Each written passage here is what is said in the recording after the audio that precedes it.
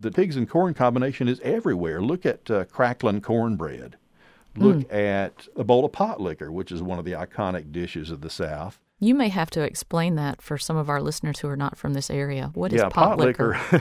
There's some controversy over how to spell that second word, liquor.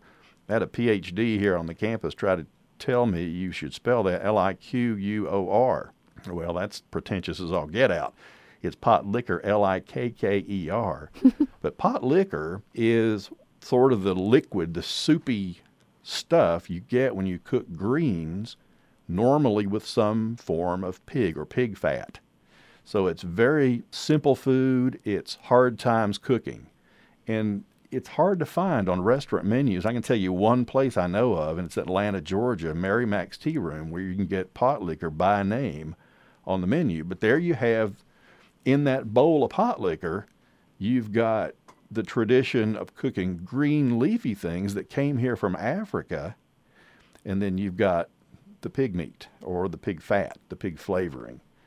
And, you're looking at pennies a serving for a bowl of pot liquor. Huey Long, who was governor of Louisiana, then went into the Senate representing Louisiana, talked about pot liquor a lot, and he got into a very public argument with the editor of the Atlanta Journal-Constitution about whether you should crumble your cornbread into that bowl of pot liquor or whether you ought to dunk your cornbread into that bowl of pot liquor. And Huey, being a rural North Louisiana guy, thought it was kind of fancified to do that crumbling. He was a dunker, whereas the editor of the Atlanta paper thought, that was crude and unsophisticated, and he would advocate crumbling that cornbread into that pot liquor. But Huey would talk about these kinds of things when he got into the Senate, on the floor of the Senate, during a filibuster. He would talk about how to make gumbo. He'd talk about how to make pot liquor. He'd talk about dunking that cornbread in that bowl of pot liquor on the floor of the U.S. Senate. It is a huge part of the way Southerners converse, isn't it?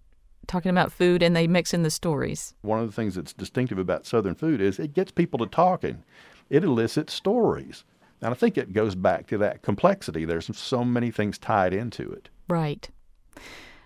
You spend a lot of your time writing about and experiencing Appalachian foods. And we've got a lot of listeners to WDAV who live in that region. And then we've got a lot of listeners who are here in the Piedmont, where Davidson is. Do you think there's a lot of difference between the food in Appalachia and the food in the Piedmont, sort of the indigenous foods? Not a lot of difference, but I'll tell you, of course, y'all eat more liver mush over there than we do.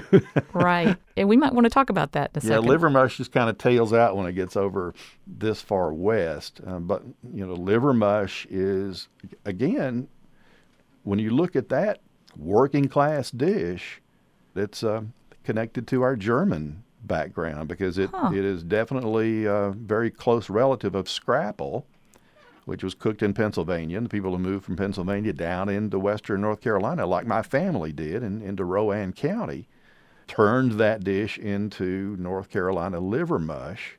And there's some debate in North Carolina as to the difference between liver mush and liver pudding. Mm-hmm. The guy who wrote the piece in Cornbread Nation says, east of the Yadkin River, it's liver pudding, and west of the Yadkin River, it's liver mush. But I'm probably going to start an argument even by bringing that up. Here we go again with pigs and corn, because liver mush is cornmeal and hog's liver. But we don't eat quite as much of that over here in East Tennessee as you do in the Piedmont of North Carolina. But I did notice in the mountains of North Carolina at Boone Drug, right in the middle of downtown Boone, this drugstore backs right up to the campus of Appalachian State University. They now sell liver mush. They sell liver mush omelets. And one of the most encouraging things I've heard in terms of Southern food lasting a while is the fact that traditional college-age students at Appalachian State University are ordering liver mush omelets. I just found that terribly encouraging.